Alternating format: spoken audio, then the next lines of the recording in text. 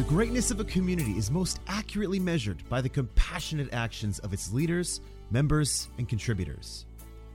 Every week, your host, CEO of Two Small Men with Big Hearts, Stu Starkey, shines the light on a community to raise awareness of their leaders, members, and contributors.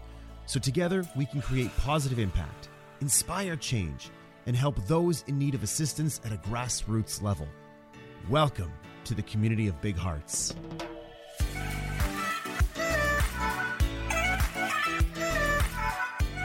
Welcome, everybody. Welcome to the community of Big Hearts. This is our first guest of the show. Very excited to have Roger Berrington with us here today, and can't wait to get into a great conversation about some of the things that he's doing in the community and dive a little deeper into why he's doing those things in the community. Roger, I always like to know first, what do you do? What are the main things that you do each week and in the year that they're most important to you? Well, Stu, thanks for having me today. This is an honor to be with you, and I love how you've incorporated this idea into your business and how you want to support great initiatives in the community. And you know, my background is in kind of the people helping business, and I'm excited to be in kind of the stage I'm at now. About 10 years ago, I founded an organization called CANU, C-A-N-U, CANU Canada, and it's the University of Can. It's a place of possibilities, and it happened quite accidentally, and actually I was fortunate enough to be the volunteer executive director for 8 years, which is kind of a different organizational model. And in that reality of designing and building an organization from scratch, we were able to learn some principles and apply them.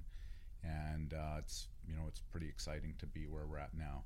I also do some organizational design and development consulting work and some executive coaching as well. So I really am in a great place. I enjoy my life right now immensely. Amazing. Yeah, we know my in-laws are quite close with you, so they've spoken extraordinarily highly of all the things that you do, and I think there's probably a few more things on your resume that you're being humble about there. But again, really glad to have you here. You said that you're started off as the executive director of was it CANU? CANU, yeah. The story of CANU actually is pretty amazing. And I was fortunate enough to have the capacity in my work life to be a volunteer and not be a resource hog on a young organization. But about 15 years ago, I started.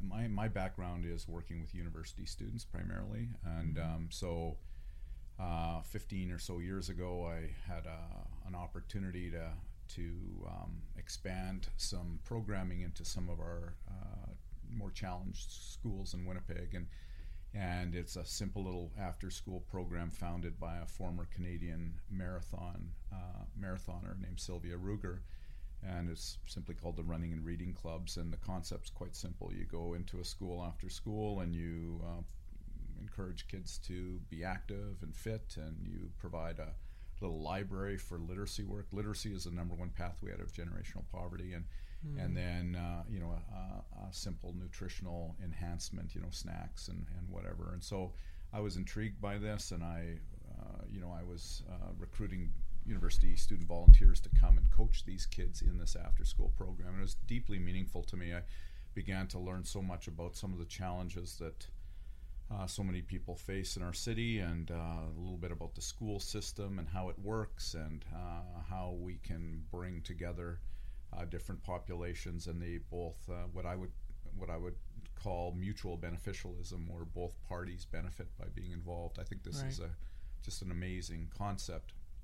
And so I did that for 4 or 5 years as a volunteer, and we had 6 of these programs going in Winnipeg and northern communities. But really it was a constraint in that led to CANU being started.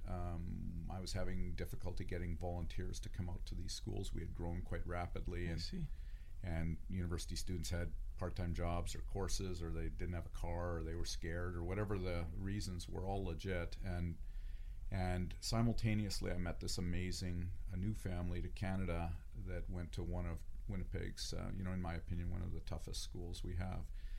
And the oldest daughter of 6 kids, her name was Mary. She was a brilliant kid, super hardworking, respectful, full of potential. She reminded me of my own 2 daughters, but just coming from a different reality.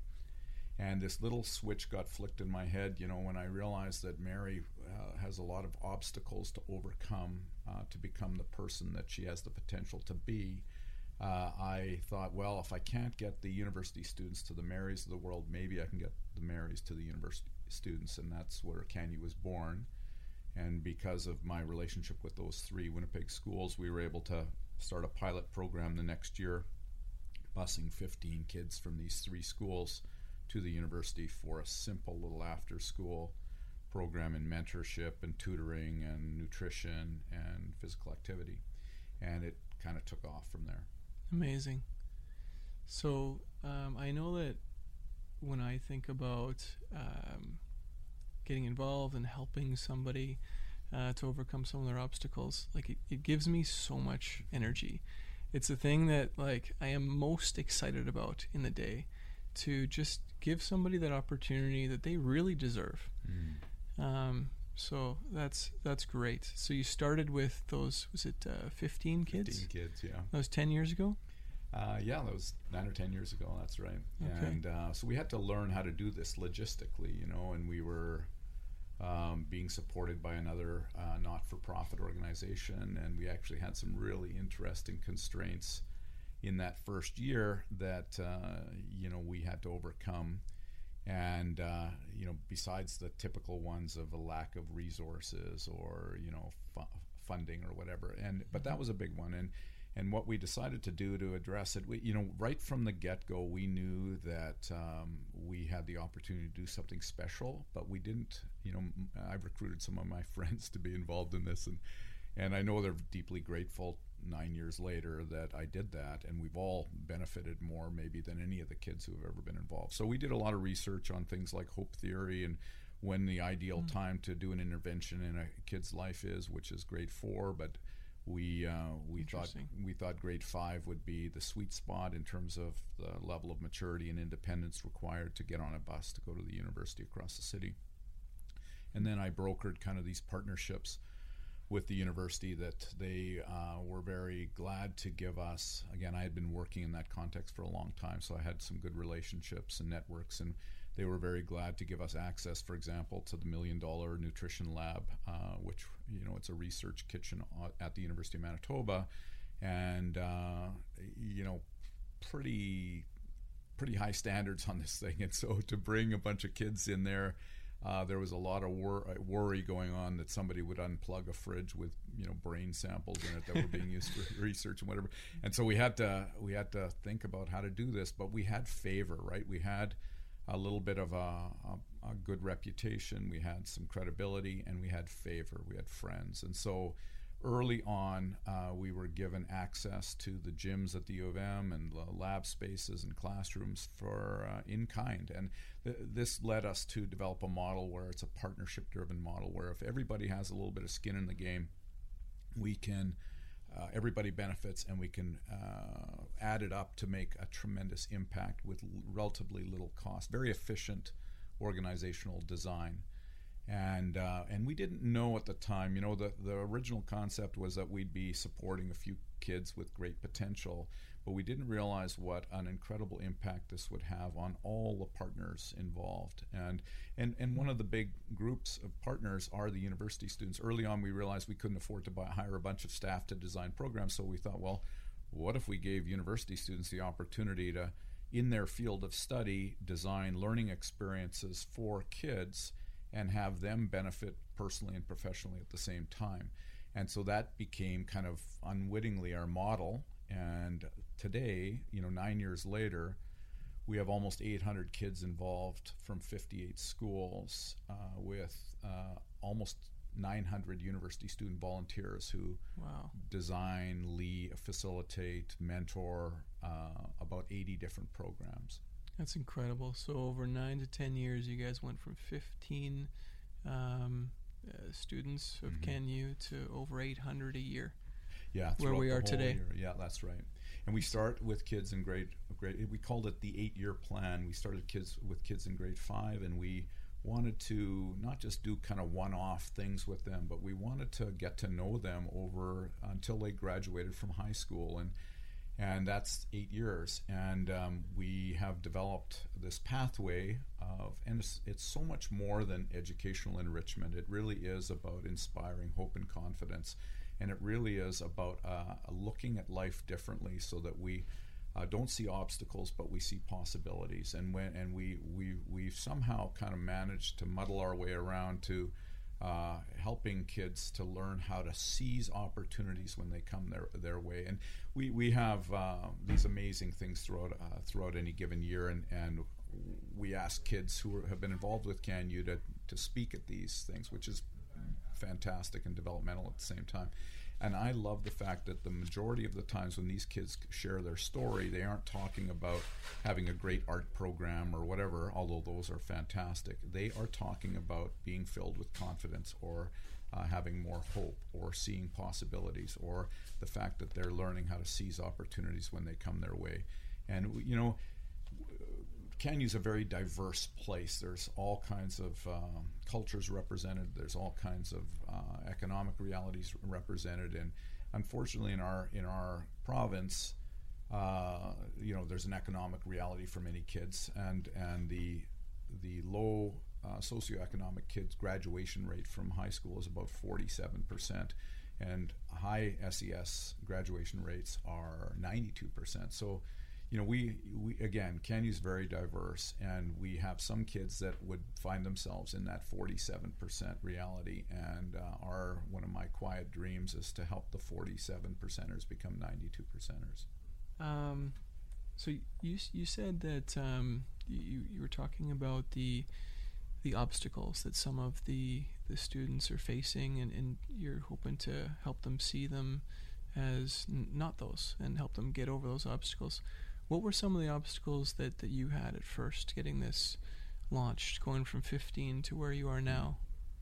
Wow, what a great question, Stu. So it's in reflecting back, I think the biggest obstacle is limited thinking.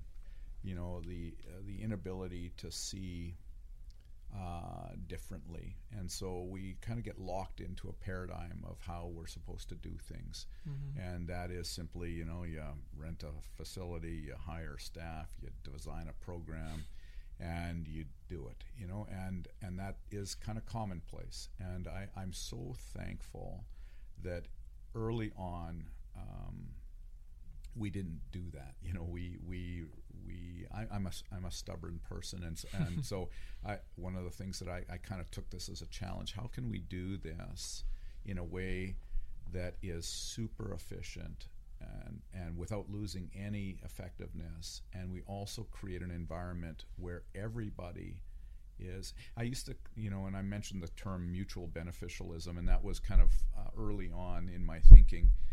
But that implies two parties both benefiting. And now my thinking has changed. No, I want to be more ambitious than benefit, you know, and there's more parties than two. So in terms of partners and people who are involved. So now I'm thinking of a collective transformation, that this is the kind of environment we want to create where everybody is collectively transformed by their participation in it.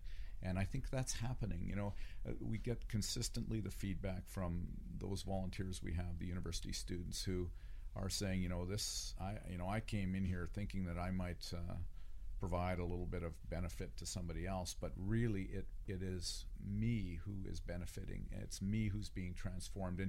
And you see kind of these stereotypes and these prejudices and these natural fears and uncomfortable things going on being dismantled, and kind of I love that. I love that We have such a diverse world in CanU, so many cultures represented, so many different people and realities in the background, and everybody is being transformed.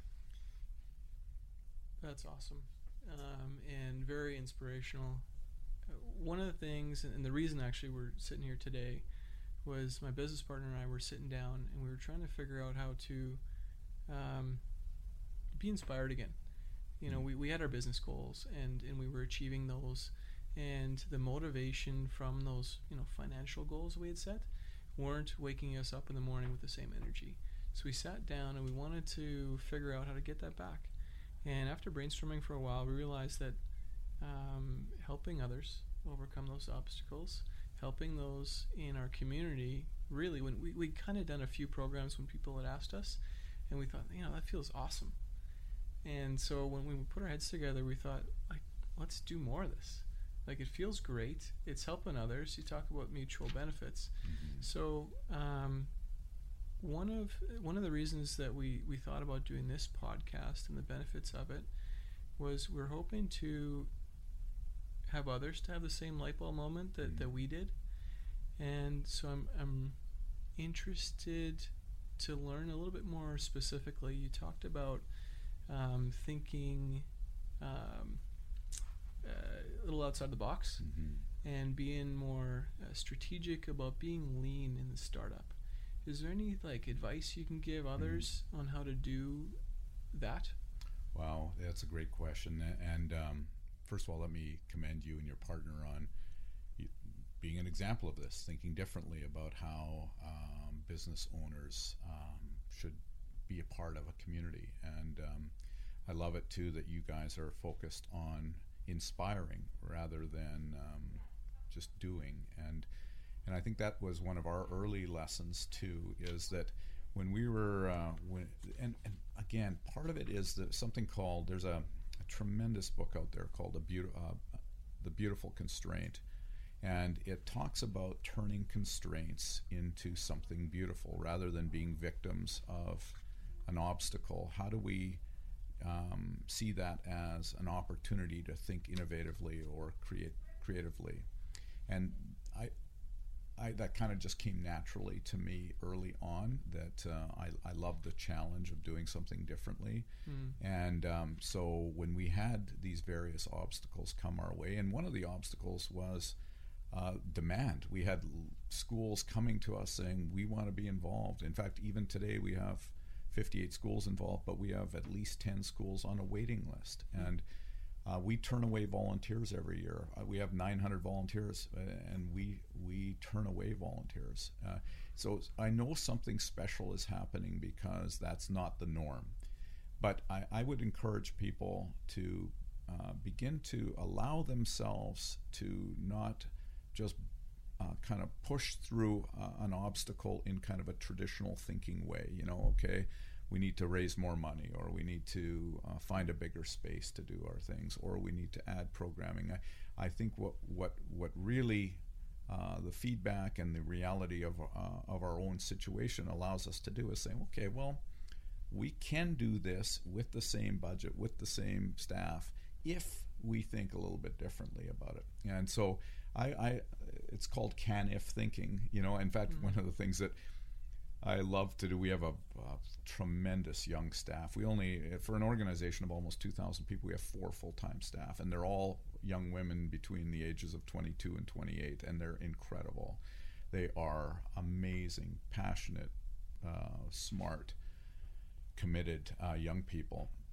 But I have kind of a policy. I don't allow them to say can't. So they can't say can't. And we have some fun with this, but it's the idea, well, no, let's not say can't. Let's say we can if we think about this a little bit differently. Yeah. I was having a conversation this morning with somebody at work about something that sounded very similar. Okay, so the doing things and starting them off, we're looking to do some of those things. And so where our heads are at is we want to do things sustainably. We don't want to just give resources once and then say, okay, we're tapped. Yeah. We want to create this synergistic program that can continue to help into the foreseeable future. That's one of our goals, is doing those things. And actually, this is one of those ways that we're hoping to do that. We're trying to get more than just us doing stuff in the community. We're trying to have others learn from this, have us learn, but also have others learn on how to grow and start and be impactful. So that's well, very way to go. inspirational. That's a tremendous goal, and this is how we think too, that kind of all hands on deck. If everybody has a little bit of skin in the game, then we can together accomplish amazing, sustainable, transformative realities for many people. And it starts small, and one of the things we're loving is our oldest cohort right now in CanU is going to grade 12, and or just started grade 12, and it's a small group because we were very small back then, and we love the fact that these fantastic young leaders are now they've been infected with the virus, kind of a thing, and so they are wanting to make change. They're wanting to do good. They're brimming over with confidence. They're excelling in school. They are volunteering now in CanU and in other places, but in CanU as junior volunteers. So we had this opportunity. It was another constraint. What do we do with these high school students? They're asking us for more, yet we don't know what to do, kind of a thing. And one of our observations, well, why can't they serve? Why can't they lead? Why can't they help? Well, why do we always think, again, limited thinking of, well, we need to feed, inform or teach or whatever. And often, again, our educational paradigms are so limited, lecture-based, information transference, big group, and we forget that there is maybe the most effective learning happens in giving someone responsibility and having them experience it and having to sort it out on their own, what it looks like. And that's been kind of our world. You talk about doing things a little bit differently, but inviting university students, hey, listen, you design the nutrition program. If you don't do it, it's not going to happen. So, and I'm amazed at these university students, that they rise to that challenge and they actually really, really benefit from having to think that through and to be kind of put on the spot. If they don't do it, it's not going to get done. There's something powerful about responsibility being given to somebody and knowing that, hey, if I don't do this, it's not going to get done. I find, I can't remember who said this, but they said that the most productive, if you're looking to get production out of a team member, the three things that are most important is mastery, purpose, and autonomy. It sounds like you're giving them all of those things through this program. We're trying. We're committed to something that we would call kind of developmental evaluation, where we're always learning in an agile kind of way. We do pre and post analysis and stuff like that too. But I think one of the other things that I would really recommend to people is don't be afraid to change something midstream if it's not working. To be open to saying, well, you know what, we thought of a great idea. This wasn't working quite the way we were wanting. So, well, let's try it. We love the concept of pilot programs because it gives us the freedom to say, well, let's just try something. If it doesn't work, it doesn't work, and so we're always experimenting. We're always trying new things. We're always giving people the opportunity to be involved and the freedom to fail kind of approach to things as well. Awesome. I think I know the answer to this question, but and I want to get more into the answer. But what's been the most impactful thing that you've done with these students? What have you given them when they're coming into this program that you've found that has the most impact on their tenure during the program and then their lives after? Wow, Stu, that's an incredible question. I would suggest that one of the things that we all look for in life is that somebody would see something in us of value and would love us, would believe in us, and would provide us with opportunities to kind of patiently become ourselves. So I think one of the things that I love is that we've created a place of belonging for so many people. Love that. Yeah, that they feel like this is, the number one barrier to a post-secondary education is not finances, it's familiarity. And so if a family doesn't have and a post-secondary education is not a be-all and end-all by any stretch, but education is a valuable resource. And so one of the things that we want to do is create a sense of familiarity and belonging for kids that might not otherwise have that on a university or a college campus, so that when they get there after grade 12, they can go, you know what, I know my way around. In fact, there's an amazing story. There's a beautiful young guy involved in CanU. He's in grade 11. His name's Furio. And Furio has been involved in CanU since grade 5. And he was a part of a summer leadership program this summer. He's a big kid, and he's very social, and he's very friendly, and he has grown into his own confidence over the years. And so he's on the University of Manitoba campus for this summer leadership program, and he had a bunch of university students come up to him and ask him if he knew where a particular building was.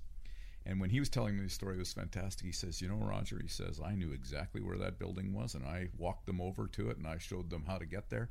And he said, and that is because, I had this experience, and I know my way around this place, and I feel very, very comfortable here. So I sense, I believe that a sense of belonging is a huge...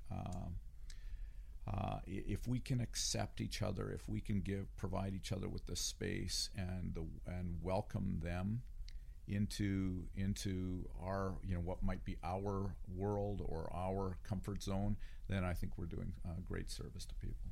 And thank you for that. And that in preparation for these conversations, I read a book called Belonging, and a stat or a fact that I'll never forget is that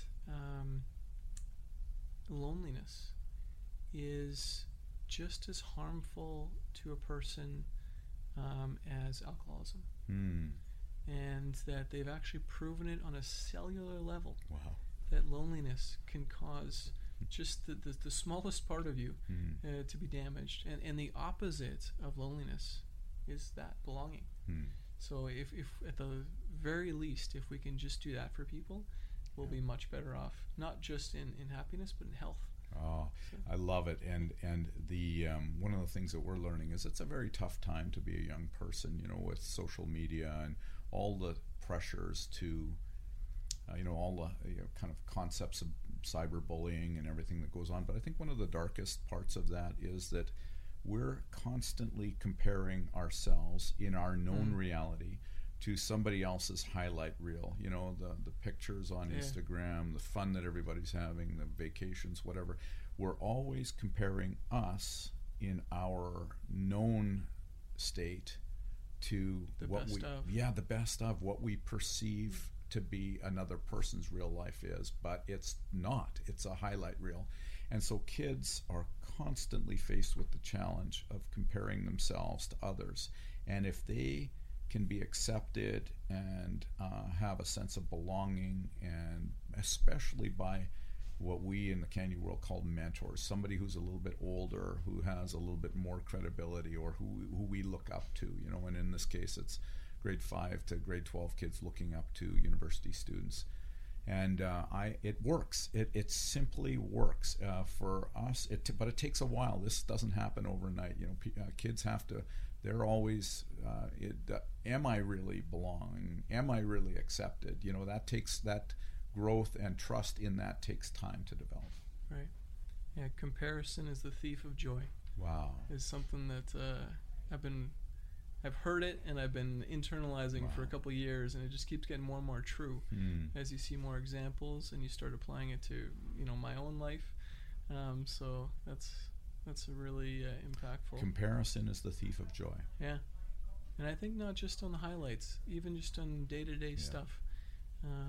We can always find something in ourselves that is less than something in someone else, and it makes total sense to me. And if we, I love it too that research has shown that gratitude is the number one developed attribute that can help us break free of that. Right. If we can practice gratitude rather than discouraging comparisons, I think we're on. And it's very hard to do. I'm on a path right now of trying to shift when I identify those comparative thoughts that are negative, trying to shift it to gratitude for what is true and good and positive in my life. But it's hard to do. Someone told me that when you're feeling grateful, it's impossible to be angry or anxious. And I thought, no, wait, yeah. I thought about it more and more. That's totally true. That's powerful. It is powerful. Gratefulness is unbelievable. I also heard that when people give thanks before dinner or pray, or depending what their faith is, typically you find that people are doing that just before dinners. And when you're feeling grateful, you're not anxious anymore, and all your blood starts to flow to your internal organs to digest your food. It actually has a functional purpose for giving thanks before dinner.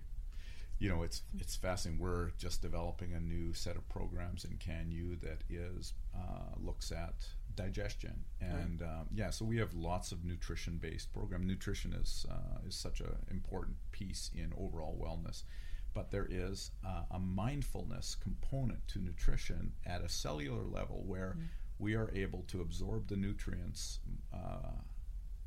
if we're aware of our food and what it actually is. It transforms into the mechanical and the chemical processes of digestion as well. It's amazing. That's amazing. I could go down this rabbit hole for a while. I'm just learning about it, and producer Ryan, I'm sure, is chomping at the bit to get in there. But that's great. Tell me a little bit about, you said a couple times hope theory and the research you've done and how you've applied that to your programs in CanU. Wow, great. This is one of my favorite topics, Stu. It's amazing what people are able to study and how it affects us. So there's something called hope theory that looks at the idea that we can actually measure the levels of hope in a person. And the research shows that the higher levels of hope a person has leads to better outcomes in life. And there are three basic outcomes that happens. One is a person with high hope is able to more clearly conceptualize future goals. So they're able to say, all right, I have some hope. I can do this. I can get a university degree, or I can finish that triathlon, or I can do whatever. And secondly, they are able to then, high hope people are able to develop the strategies necessary to get to that future goal. So they say, you know what, in order to get to university, I need to do well in grade 9, and then I need to, think about what I need to study in grade 10 in order to pursue my goals. And then maybe most importantly is the concept of resilience, where high hope people have the ability to overcome the inevitable obstacles that will come in their way, inevitable setbacks. I love the game of Snakes and Ladders because it's such a profound little game. It's an ancient game that was co-opted by Victorian England, but you have 100 squares, and you have, actually it's interesting, you have 9 ladders on a traditional Snakes and Ladders game, and you have 10 snakes. There's more setbacks. Feels like there's more snakes than that, but yeah. Yeah, it's amazing though. I'm such a nerd when it comes to this stuff. But if you just keep going in the game Snakes and Ladders, the mathematicians have come up with this, that if you roll the dice 39.6 times, you will finish the game of Snakes and Ladders. And I really liken this to life. We all have square 100s in life, and And they might be a fitness square 100, they might be an educational score 100, they might be a financial score 100, they might be a relational score 100. Oh, wow. And we all are on this pathway to going for, this is something that I really love using in some of my coaching and some of my organizational design. What is a person's square 100? And again, there's lots of them. So I love that metaphor of how you've talked about the math behind snakes and ladders, and how I see that is that you just got to keep trying. Exactly. You got to keep can't trying, because you will get to 100. You just got to, and you're gonna have setbacks. Yeah. Through the snakes, and sometimes you're gonna get a lucky break through a ladder, and that's amazing. In fact, I think ironically, often the snakes are the best ladders. They take us to a new level of awareness that will help us. I don't know about you, but I typically land in my life on the same snake over and over and over again. And I'm a slow learner, you know, but if I can learn how to identify those snakes before I step on them, you know, and also to be able to recognize the mysterious ladder that waits for me to help me out, I can get to my desired goal. But this is a big part of hope theory, is that people with high hope are going to be able to withstand more snakes setting them back, and they are not going to give up. It's one of those 4 positive psychological capacities: resilience, and hope is another one, confidence is another, and optimism. So those are all very, very important foundational concepts. In the Can-You world, I mean, it's hard to implement that when you have a volunteer force of 800 or 900 people, right? How do you do it? And so I think leadership is in many ways modeling consistently those things, and creating a culture with your key leaders and staff to make sure that we're looking at that, because not everybody sees that. It's hard to, all right, now we're going to talk about hope. No, it happens just by doing and by being and by living in a certain way over time. So I got 2 questions. The first question is, I'm curious on the difference between hope and confidence, because how you're describing hope to me sounds like confidence, and you described them as 2 separate things. And the second question is, maybe you can give us an example of something specific that you've done with your team to help build the hope within your members. Well, I'll try. You know, in my understanding, hope is kind of a foundational view of the world, that it's not inherently evil or negative life, that there is something positive, there is some purpose and meaning in life that we can kind of. I went on a snorkeling tour recently in Aruba. Went on a vacation and to do snorkeling. I love snorkeling, and there was one of the top snorkeling reefs in the world is on the southern tip of Aruba, or down the coast of Aruba. And my friend and I went to that snorkeling, that beach, and we went snorkeling, and we thought, wow, this is terrible. Like this wasn't at all what was advertised. But then we did some looking online, and we realized that we didn't go to the right spot, and that we actually had to do something crazy. We had to get out into the open ocean. So we had to park our car down here, leave our sandals in a spot, or leave our sandals 2 kilometers down the road, drive to a parking lot, get out here, and we had to be courageous enough to go over these breakers into the open ocean where there's actually a shipping lane. But what the thing was that we had to get into what was called the drift current. And so when we got into this current, it pushed us to our sandals 2 kilometers down the road, but we were in paradise. We were observing this incredibly healthy coral reef, but it was effortless. We were in the current, and it was taking us. And in fact, we missed, there was a huge coral tree, and I wanted to swim underneath one of the branches, so we had to turn around and try and swim against the current and get to swim under this. I mean, it was practically impossible. So the metaphor for me is that there is this current of positive potential in life, purpose in life. And if we can just tie into that current, we will drift along rather effortlessly and rather beautifully towards a goal. And if we miss something, we have to swim back against the current. It's going to be tough, but we can do it. And so I think hope is that environment of, there's something incredible about life that we can experience. And confidence, I think, is that personal development of hope over time. As we're more and more hopeful over time, we then begin to say, you know what, that wasn't just a pipe dream, that wasn't just a nice thought, that I can actually do this. But you know what, I can do this. I can do this. And we develop, hope leads to confidence, in my opinion. Like I think hope is the foundational thing. Confidence is the developed attribute over time. So hope is that belief in that the stream of life is going to take you someplace good. Wow. And that you said that in 4 seconds, and I rambled on for who knows how long. Well, you're saying some really impactful stuff, so I'm just trying to hold on and learn from you. So that's great. I love that. I understand the difference from how you explained it. So I'd love to know for others listening, and maybe we can play this to some of the bigger boys of the world that can really have significant impact, but also get to a place where, so how can Two Small Men help you? And this is our resources, and we'll go from there. Wow. Stu, what a great question.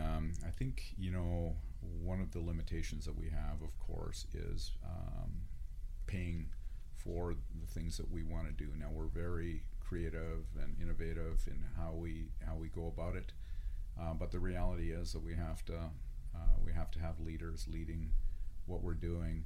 So one of the things that again, how do we do this in such a way that it's a collective transformation? And we have 80 programs. We have a law program. We have a financial literacy program. We have a variety of science programs. We have health sciences programs. We have a dentistry program. Like, these are amazing experiences. In fact, this year we're starting a microbiology research program for grade 9 and 10 kids, and these kids are analyzing the antibiotic resistant bacteria in Winnipeg's water systems, and they are doing this over the course of a year, and they will be presenting their findings in a classic kind of research presentation thing. These kids are doing graduate level work in microbiology in grade 9 and 10. And they have an interest in this, and so we're providing them with this opportunity, and they have a coordinator of that program that we're paying. But I just see this as being such an opportunity for a law firm to get behind our law program. And I actually, I don't know if this is a good thing to say on air, but I actually think that CanU needs to be interviewing potential sponsors to see if they're a good fit for what we're doing. We want them to believe.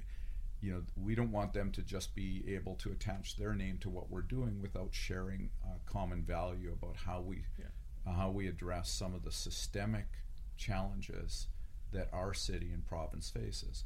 So, this is one of those things down the road. We'd love industry to provide internships and part-time jobs to kids who are ready to start working. We would love to receive the financial support for particular programs and for bigger concept programs too.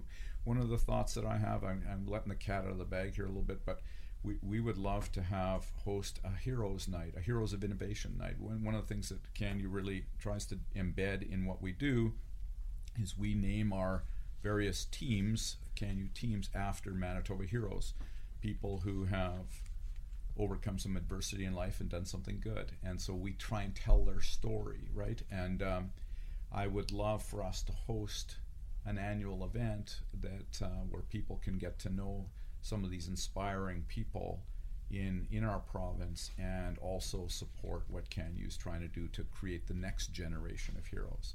These are all kind of ideas in process, but and I'm sure, and I would welcome, and I'd invite, if there's somebody out there who's listening to this who has some ideas on how we might do this a little differently, by all means, I'd love to chat with them. Awesome. So one of the things we want to try and do with each of the guests, when possible, is figure out a way to get our growing listeners to help. So first, how can people reach out to you to figure out if they're a good fit, to figure out how Awesome. and how they can help. Oh, Stu, thanks for that. So, our website, although it's still in process, is CANU Canada, CANU Canada, all one word, .org. And if they want to reach out, they can check us out a little bit there. Again, have patience and grace towards us. It's a work in progress. It's not what we want it to be. But then simply an email address that's easy to remember is info at canucanada.org, and that will come to me and our program director, Brittany Truman. And she will, now Brittany Wilson, she just got married this summer, but that we will be able to help direct persons' inquiries. Awesome. So from Two Small Men, we would like to possibly explore with you offline if there's an internship placement possible. We have a few different positions that we may work. We've done it. We actually helped start the employment program with CNIB in Alberta. Wow. And our best customer service representative is somebody from that employment program that we helped start, which we're incredibly proud about. But also, like you say, it's not one way. This is something that he's excelling. He's super proud of what he's accomplished, as he should be. Mm-hmm. We've benefited, he's benefited, and CNIB has as well. So one of those win-wins that maybe we can work together on. Yeah, I love it. And also, we were speaking a few months ago about one of our programs, which is called the Big Hearts Move of the Month. And we try to pick a charity in each territory that we operate in to do moving services for free every month. Wow. And at the time, I felt a light bulb go off in that conversation, and we're wondering if you could use something like that within your organization. There is not a second of hesitation in saying, of course, this would be amazing, and we have many incredible families that would just not only provide them with a little bit of a lift at an important time in their lives when they're moving to a new home, but this concept of belonging and someone accepting and believing in them and arriving at just that right time to inspire a little more hope and a little more confidence. I think it's brilliant. It's given me goosebumps to the thought of being able to help on that level. So it's so awesome. Thank you so much for your time today and being the first guest on Community of Big Hearts. What an honor. Thank you very much, Stu, and producer Ryan. Thanks so much. Thank you for tuning into this week's episode of the Community of Big Hearts with Stu Starkey. If you know someone in your community who is a leader doing great things and driving change, a contributor who is on a passionate mission to help their community through a nonprofit or a foundation, or a community member just doing their part to make their community a better place, please send Stu an email and let him know, and maybe they can be featured on a future episode of the Community of Big Hearts.